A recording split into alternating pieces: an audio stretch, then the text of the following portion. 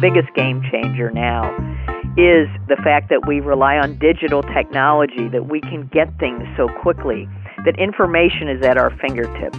Doctors can't remember everything that they need to know to provide care. And today we have this opportunity to use the data, the analytics, the technology to drive better decision making. This is Tectonics, the podcast focused on the people and passion at the intersection of technology and health. Nancy Schlichting has built a long and amazing career as someone who takes chances, makes unconventional choices, and leads with her conscience.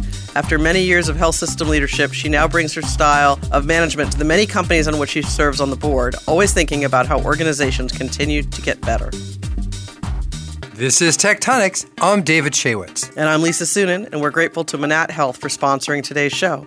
Manat Health is a multidisciplinary professional services firm that integrates a full-service law firm with a broad-based strategic business and policy consulting practice to help our clients grow and prosper. Manat Health supports the full range of stakeholders in transforming America's healthcare system. So, David? Yes, Lisa? Here you have moved on from your prior work. That is all true, all true. As of January 1st, I am the proud founder of Astounding Health Tech, providing advisory services to R&D-driven biopharmas and to health tech startups seeking to better understand and get a grounded perspective of biopharma R&Ds. Very exciting. Yeah. Free at last. Well, no, what's funny thing is I actually came away really impressed with Takeda in general and the R&D and the innovation there. But the thing is, the venture group is it's incredibly strategically aligned with R&D. And and they're really trying to focus on early stage life science opportunities. And the bottom line is there was promising digital and data stuff that just couldn't compete successfully with all the early stage life science stuff we were seeing. And which are a far more obvious strategic fit, which I think is much more of a general industry problem. Right. And there's just so much exciting as you're the proof. As listeners know, right? Well, as listeners know of digital and data, and being in Silicon Valley with so much going on, I'm just thrilled to jump into that. Well, we wish you all the luck in the world. Yeah, I'm thrilled. So, moving on to today's show, many people have heard of Nancy Schlichting, and she's been a part of the fabric of the U.S. healthcare system for nearly 40 years. In 2015, she authored a book called Unconventional Leadership, based on her experience as being a very outside-the-box leader at healthcare organizations of different stripes. Nancy, we are so happy to have you Delighted on the show today. Have her on the show. Oh, thank you so much, Lisa and David. It's just a pleasure to be with you. And I think I just want to start by asking you, what makes you so unconventional? Why that word? Well, it's interesting. I have known my whole life that I was a little different, and part of it is my personal story as a woman in healthcare and as a gay woman.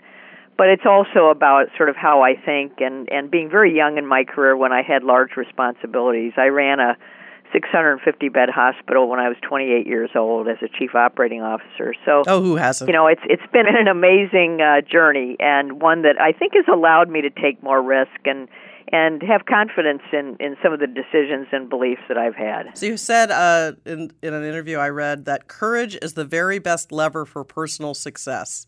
Yeah. What do you mean by that? What's the lesson in that for, say, entrepreneurs and other leaders? Well, I think, a lot of it is just believing in yourself and believing in your ideas. And, spending time in two cities that have gone through such economic turmoil, Akron, Ohio, and Detroit, Michigan, you had to have courage, or frankly, if you would fail, because the risks economically and the challenges were so great that you had to kind of create your future as opposed to waiting for it to happen. And I think that allowed me to just do things that I believed in, that I thought were the right things to do. Focusing on quality and investment in communities and our people, and just making sure that we were taking care of all the people in the organization at times when they really needed it, both from a health perspective and just in terms of their jobs and security. So Nancy, we're so I feel like now that we've teased the listeners and they know sort of where this is heading, maybe we can take half a step back and sort of understand how you got to be the person you are that led to that was able to sort of deal with these challenges. What was your childhood like? Did you feel that you were different, or when was the first age that you sort of thought maybe you were different from other people, or what was the manifestation of that? Well, it's a great question, because there is no doubt in my mind that the way I think and my belief system started because of my parents. My dad was an inventor. Wow. He was a nuclear engineer, very early on in that industry, and he just thought there was no problem that couldn't be solved. And he had amazing resilience. My poor dad, who actually just turned 97 in October. Wow. God bless. He lost his father when he was 18. His brother and sister died on the same day in 1966 of different diseases. Oh. And so this guy, went through a lot in his personal life, and then my mom got really sick when we were young, and when he retired, my mom got sick and unfortunately passed 3 years later. So he's this guy that has been an amazing role model for me. And my mother was this person that just believed women could do anything, and she was a tough, woman who frankly never had the career that she could have if she had just grown up in a different time. So I think that was very inspiring to me as well. And I wanted to, do things that unfortunately she couldn't do in her life, but maybe I could. So I think that gave me a lot of strength. So when you I know you went to Duke undergrad and then to Cornell for an MBA, but you focus on hospital administration. Yeah. How did you know you wanted to do that? Was it driven by all the healthcare sort of stories in your family, or was it something else? Because it's something we've heard about a lot on our show, and we're just so curious. How does someone get attracted to that? Well, I thought healthcare was terrible when I was young. Watching, people in my family, especially my mother when she was sick. She was in the hospital for a month, had 4 kids at home, ages 2 to 12, and we were never even allowed to visit her. That was the kind of just really archaic thinking that hospitals had, and frankly still are not far enough along in terms of engaging families and understanding what the illness of one member of the family does to the rest of the family. So I think it was really motivated by that. I originally wanted to be a doctor and realized at a pretty early point in my Duke career as an undergraduate that I couldn't stand the sight of blood, and this just wasn't going to work for me. I passed out in my pre-med society visits to the Duke Hospital ER, and I thought, well, that's not good. So I kept searching, for something that would allow me to really bring my interest in medicine and healthcare, but also I had been a debater in high school, and I loved public policy, and I ended up majoring in that at Duke. And so it really allowed me to find this path that I thought brought, my interests and perhaps my competencies together. When you started out, and you obviously didn't start out as CEO of a hospital, although that came pretty quickly, what was the most significant observation you had when you were on staff that inspired you to do things differently? What did you observe? Well, I started, Lisa, as a right. nurse aide. I was a frontline worker. When I finished Duke, I took these frontline jobs, and I realized, first of all, how every job was really hard, and every job was important, and how often the disciplines in a hospital don't work very well together. You've got all these different professional groups, and they kind of often work in silos, and there was such a great opportunity for bringing people together and understanding the complexity of how you deliver care and how it could be so much better if people were more as a team. And that's something that stayed with me throughout my career, a focus on people, always trying to pay attention to how to make each person more successful, reach their potential, and really contribute to the outcomes that we were trying to achieve. When you were first introducing yourself, one of the first things that you said was about that characterized you as your experiences as a woman and as a gay woman, but it wasn't always so comfortable for you to talk about that. Is that correct? That's correct. There was a particular experience that's just so striking when you were passed over for a promotion in 1993, we understand, when the COO of a Riverside Methodist Hospital in Columbus received an anonymous letter sent to your CEO and all the trustees saying, in essence, congratulations on hiring a lesbian to run your hospital. Could you – I can't – it just sounds unimaginable. Can you maybe bring us, if it's not too painful, to bring us back to that experience and sort of say how that experience kind of contributed to who you are? Yeah, well, what doesn't kill you makes you stronger. And frankly, that experience, it was the lowest point in my life, without a doubt. I really thought my career was over. I had been afraid of this since I realized I was gay my junior year in college, and it was my worst nightmare coming true. And the good thing that happened though in this process is you find out really who your friends are. And one of the things that happened when I was at Riverside is the doctors just rallied around me. I mean, these were my colleagues who went to the CEO, who, just stood up for me. And even when I was passed over and it didn't work out and I ended up leaving that hospital, they stayed my friends. I mean, I still get Christmas cards from doctors in Columbus, and they just were so amazing. And there were many employees as well, but the physicians really stood out for me because, you don't expect that. But just to take us back to your thinking, you said that this was your nightmare. So it sounds like at least initially at the time, this was something that you didn't feel comfortable sharing publicly. Right. No, I didn't. What was the thinking and how did that thinking change? Well, when you're outed in the world, which is really what happened. I mean, everybody found out, and then I told my family and I told friends, and at that point in your life, you realize you've kind of hit that point where you have to be who you are, and it was the best thing that ever happened to me. I never looked back, and there has really not been a situation throughout my career that I would say was really that difficult. Most people accept you when they know you. I often say that coming out for gay people is probably the reason we have same-sex marriage today, because I think as soon as people began to come out and be more themselves, it basically said you can't hate somebody that you love. And when parents found out their children were gay, or grandparents found out their grandchildren were gay, I mean, they couldn't not love their family.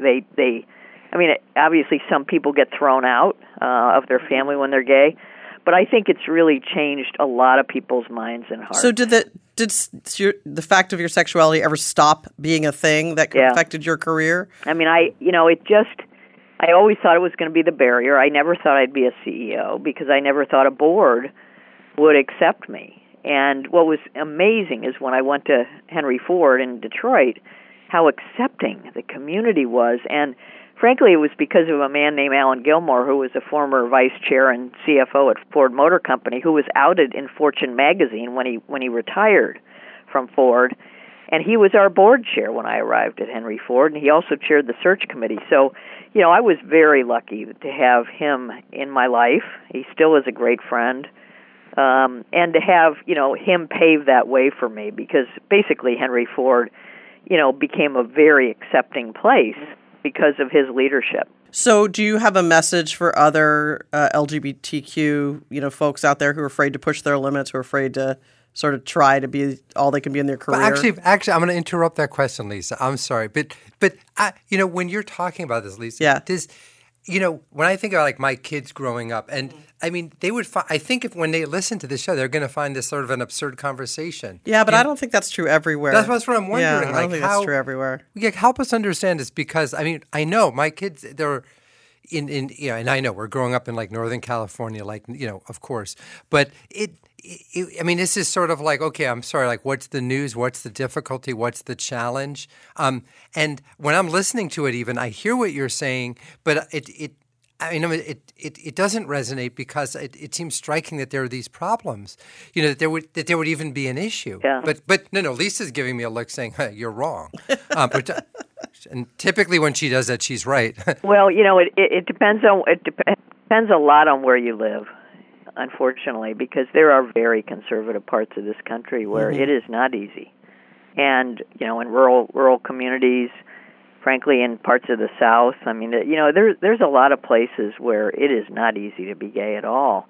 And in fact, in Detroit, one of the things that I worked on prior to my retirement was we created a health clinic for homeless gay youth who get thrown out of their homes in Detroit. And there's a place there called the Ruth Ellis Center that houses these young people, and we provided the medical care. And it's an extraordinary place, because you realize that there are a lot of kids that are not in a safe place in their homes. But to Lisa's question about sort of being professionally stigmatized in careers like like administration, business, medicine, law, do you think that there's a degree of professional stigmatization or career deceleration associated with one's sexuality today? Well, I think it's a lot better. I mean, there's no question with people like Tim Cook from Apple and, even myself being out there, it has changed, I think, the narrative a lot. And it's also changed, as I said, minds and hearts.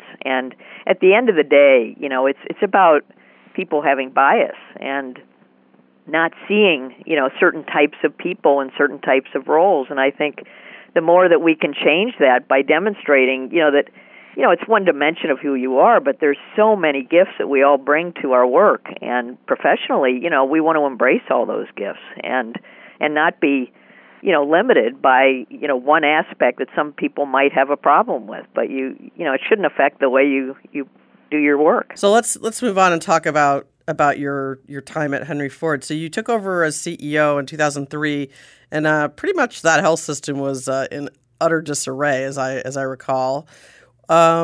What made you confident you could turn it around, and what was the first thing you did to do that? Well, it's interesting. I had already, I came to Henry Ford in '98, so I had been there for a few years, and we had gone through, significant financial challenges during that time, and the real turning point was when I went over to run Henry Ford Hospital for about a little under 2 years, and Gail Warden, who had been my mentor and my boss, asked me to do that, and I jumped at the chance because I felt so strongly that the reason Henry Ford could succeed is if Henry Ford Hospital really turned around. And so we were able to do that. We turned it around from a loss situation to break even in about a year, and then we were able to make it profitable in about 2 years. And it was the core of the health system. I mean, it was half the revenue of the delivery system. So if we didn't make that work... What was the lever you pulled to make that rapid turnaround? Because that's pretty unusual. And most hospitals around the country today are barely on the brink. So how did you turn that around? Well, we made really hard decisions. Like what? We had to lay off 15% of the workforce. I had to lay off 600 people at Henry Ford Hospital. It was horrible. And then we closed one of our hospitals in the health system. We closed our pediatric service and transferred it over to Children's Hospital in Michigan, which was, a very close hospital to us. But none of these decisions were easy. It was a very difficult time. And, if you ask anyone who still works at Henry Ford about that time, you can get, the sense of how tough it was. But it was exactly what we had to do because we were not growing at that time, and the population of Detroit was declining so significantly. Right. And frankly, the hospital had not been invested in. So if you looked at the hospital, it looked run down. It looked like an urban hospital that had been, underappreciated, underinvested in. And so one of the things that I did right away, as soon as we got through the layoffs, was I told our CFO, I said, we've got to invest in this hospital. I need all the money you can give me so we can do some things. And the biggest thing that turned it around was innovation in technology. It was really bringing robotic surgery for prostate cancer, which was really innovated by our chair of urology, Dr. Money Menon. And he came to me and said, Nancy, I want to try doing this. And we were the first in the world to do it at Henry Ford.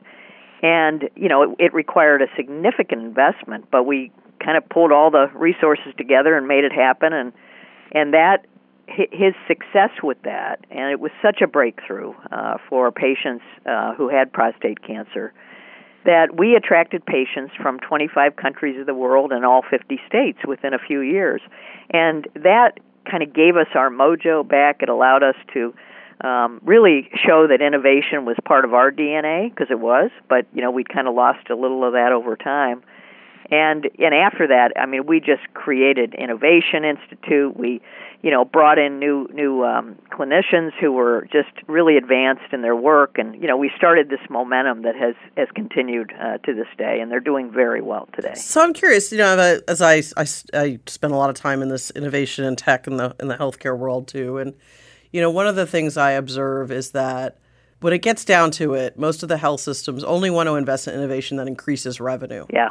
They don't want to generally invest in innovation that reduces cost or improves efficiency or what have you. It's really focused on adding revenue, adding new services whenever possible. What do you think about that? Am I right, or do you see anything different out there? Well, I think you are right. Frankly, I think a lot of my colleagues are way too conservative when it comes to taking risk and doing things that really make a difference. Plus, I don't think they're often grounded in what we really should be doing in healthcare. Because, one of the things that I learned at a very young point in my career is that, adding resources, whether it was in the old days adding beds when your length of stay was still 8 days, and, what in the world is that about? Or, demonstrating that you could really improve cost effectiveness in 100 different ways if you focused on it. And, at Henry Ford, we had an insurance company as well as a salaried medical group. Right. So it was part of our thinking that we were always trying to drive value, and that meant improving quality, reducing cost. So, when it came to Dr. Menon's idea about this innovation, it was really how we could reduce the cost of the procedure, reduce the length of stay, reduce the impact on the patient, improve the outcomes, reducing complications from prostate surgery. That was what was driving the agenda. And we didn't know if it was going to work. I mean, we really weren't sure. But, I have a thing that I believe that, a strategy is all about making it a good strategy.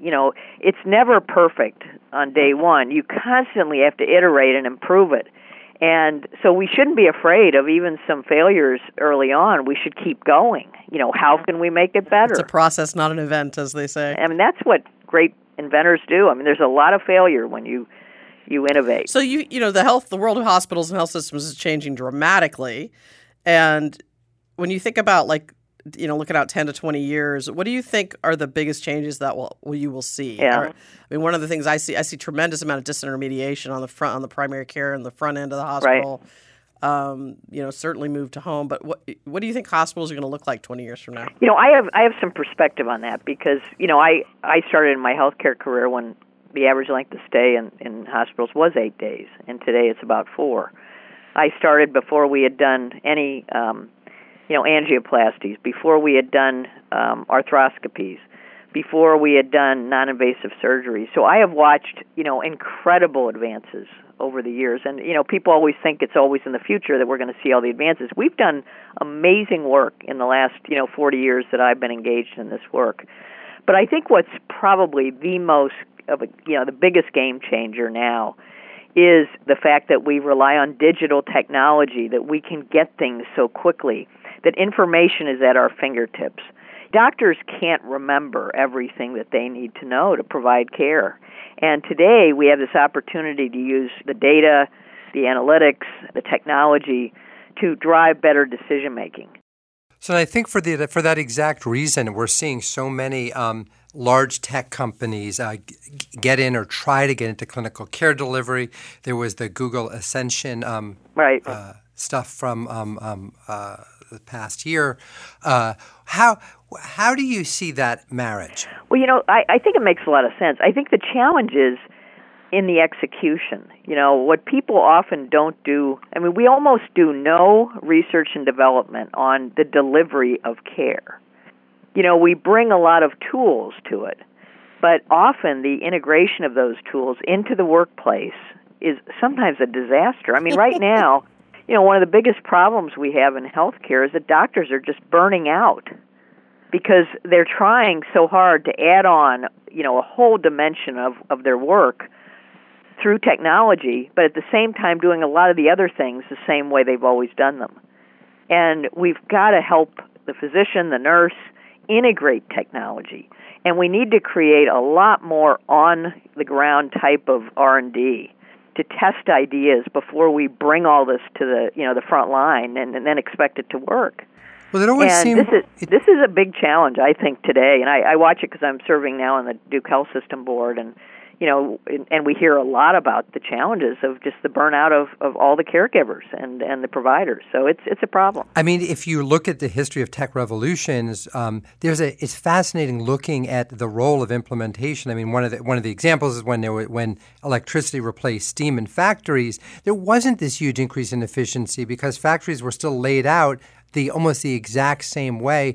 Work was done the same way. It wasn't until really emerging industries came up with completely original, essentially, workflows and set all the machinery sort of in a long linear way versus in this 3D way concentrated around the steam generator that allowed for individual optimization of all the different parts, for example, and the assembly line. So it's really getting and that's where all the efficiency gains were seen. So I think figuring out essentially the problem is to introduce a new technology, it makes sense to minimize disruption in workflow. But on the other hand, the real changes in efficiency can come from reimagining the workflow. And it's hard to imagine how you do both of those at the same time. I know. No, I think you've described it extremely well. It's and I think what would be really cool if, a Google or a Ascension or, any partnership model is to create, sort of a laboratory where you actually apply the technology with caregivers and really test, the workflow, the clinical process, how it changes thinking, because, and frankly, the other problem we have in healthcare is we have, a very wide range of generations trying to interact with this, the new tools. And, an older physician versus a younger physician are just two different worlds in terms of their ability and their interest and passion, to engage with new tools that will allow them to do their jobs better. And it's very difficult. How do you create a lab to test these things when the patients are real? It's like it's not. Yeah. It's hard to do A/B testing on humans, right? When it's life critical. I don't know that there's been anybody who's been showing the will to do that type of thing.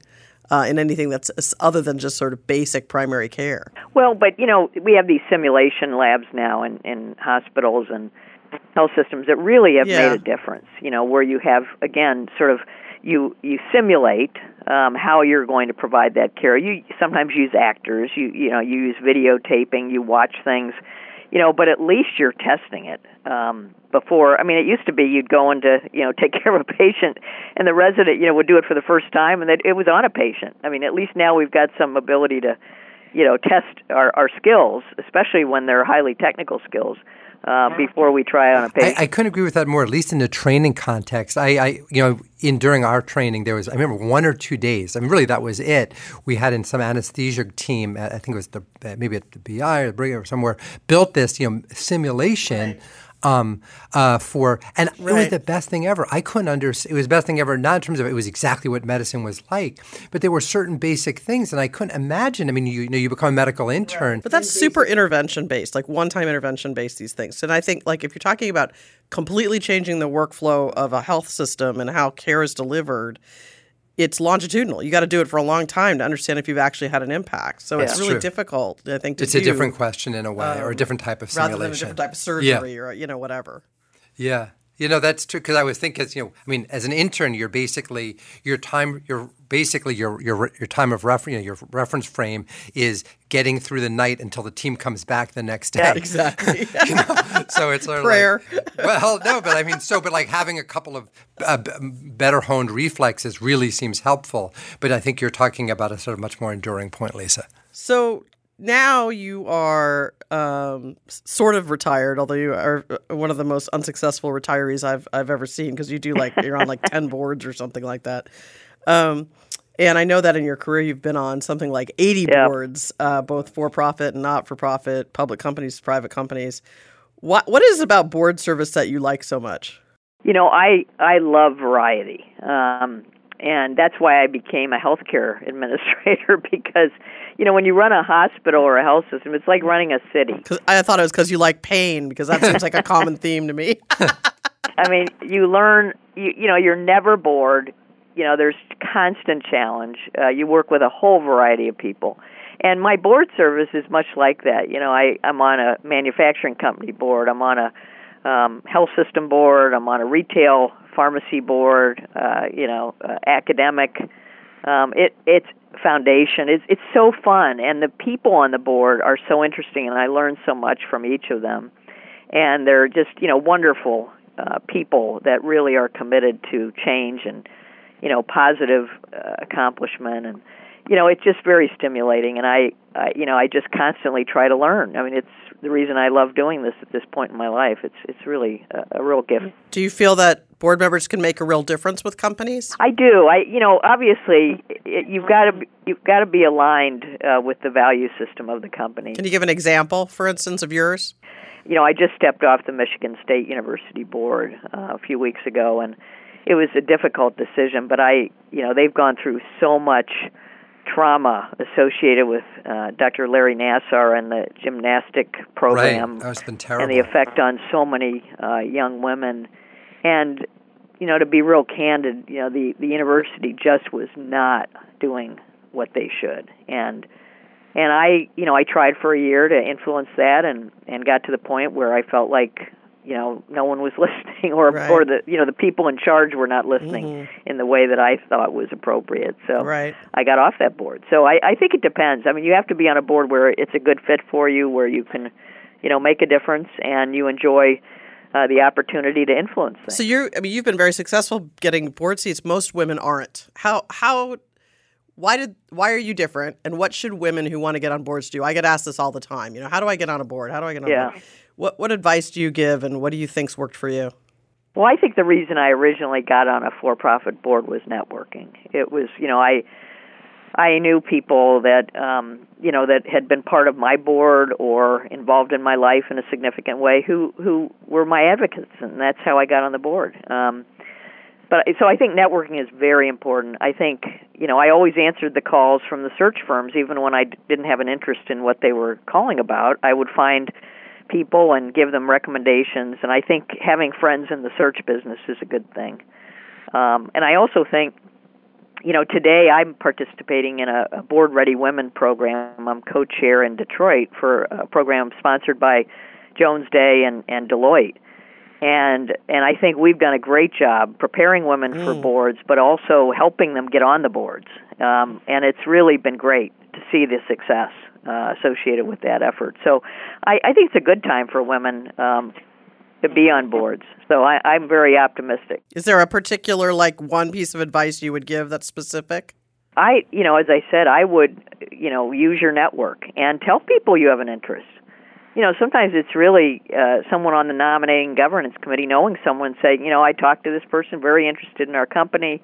Don't be shy about it. So let me ask you about, maybe in our last question or two, about your book, Unconventional Leadership. One of the interesting books or authors I've read recently is Jeff Pfeffer, who I'm sure you know, at Stanford, who has a pretty skeptical, I would say, view of sort of the leadership literature writ large, and kind of thinks that well, that seems to be put politely, that a lot of what people say about leadership and preach after they're famous and successful is almost the opposite of what actually got them there.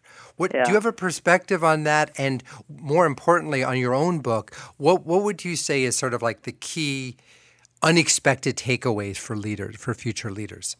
Well, it's a great question. I have also been very skeptical of the leadership literature out there for my whole career. In fact, I just didn't read management books because I felt like I wanted to learn from leaders. So I read biographies my whole life. And I learned a lot more from reading about the failures that people go through in order to succeed in their lives. And, and a lot of people think, these careers are a straight line. They're not. I mean, most people who actually achieve things in life have had some major disappointments along the way. And understanding how to be resilient, how to overcome those challenges, I think is really important in leadership. I think when you don't have empathy and you don't understand your people very well, you cannot be a inspiring leader to anybody. And so for me, I think, going through tough times, in my life and my career, allowed me to understand that, connecting with people, that my fundamental job as a CEO was really to create a great environment for people to reach their full potential. Because when you lose control of a company, which I always felt I did, you actually give control to other people. And when they understand the values and what you stand for, they will follow that and do things that are just extraordinary. But I think there's a lack of trust in people today. I think there's not enough focus on, the ups and downs that we all face in our lives, in our careers. And I think the more we become more aware of that, I think we can be much more effective in leadership. So, Nancy, people know a lot about you because you've done many interviews, have been so transparent throughout difficult times in your career.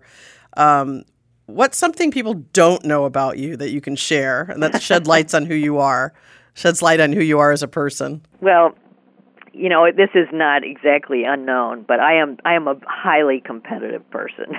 I am ridiculous in playing ping pong or pool or golf it's just ridiculous. And oh yeah, I don't know why I think I should be that good because I don't play that much, but somehow I think I should be great at everything, and it's insane. So it's sort of the dark side of my competitiveness is, sometimes really stupid things I've done over the years. Love it. Well, thank you so much. It's been great to have you on the show today. Always a pleasure to talk to you. It's been a pleasure. Thank you so much, both of you. I really appreciate the opportunity. Well, that was interesting. I always love talking to Nancy. She's just such a inspiring person, and what I observe of her, having known her for a few years now, is that she always just seems so comfortable in her own skin, But it sounds like it wasn't always that way. No, I'm sure it wasn't that way. But it's interesting, right? Having come to where she's come, whatever that is, right? And maybe she's not. Maybe she's just really good at putting on that show that so many of us are. But boy, I tell you, she is just a wonder to behold, when you see her talking to a room of people, and how she just is so genuine and easy to connect with. Yeah, she's terrific. Well, you can follow David's column, Astounding Health Tech, at the Timmerman Report. And please remember to give us a review on iTunes if you like the show. And you can follow the inimitable Lisa Sunan's writing at venturevalkyrie.com. We are grateful to Manat Health for sponsoring today's show. Manat Health is a multidisciplinary professional services firm that integrates a full-service law firm with a broad-based strategic business and policy consulting practice to help clients grow and prosper. Manat Health supports a full range of stakeholders in transforming America's healthcare system. Sayonara. Peace out.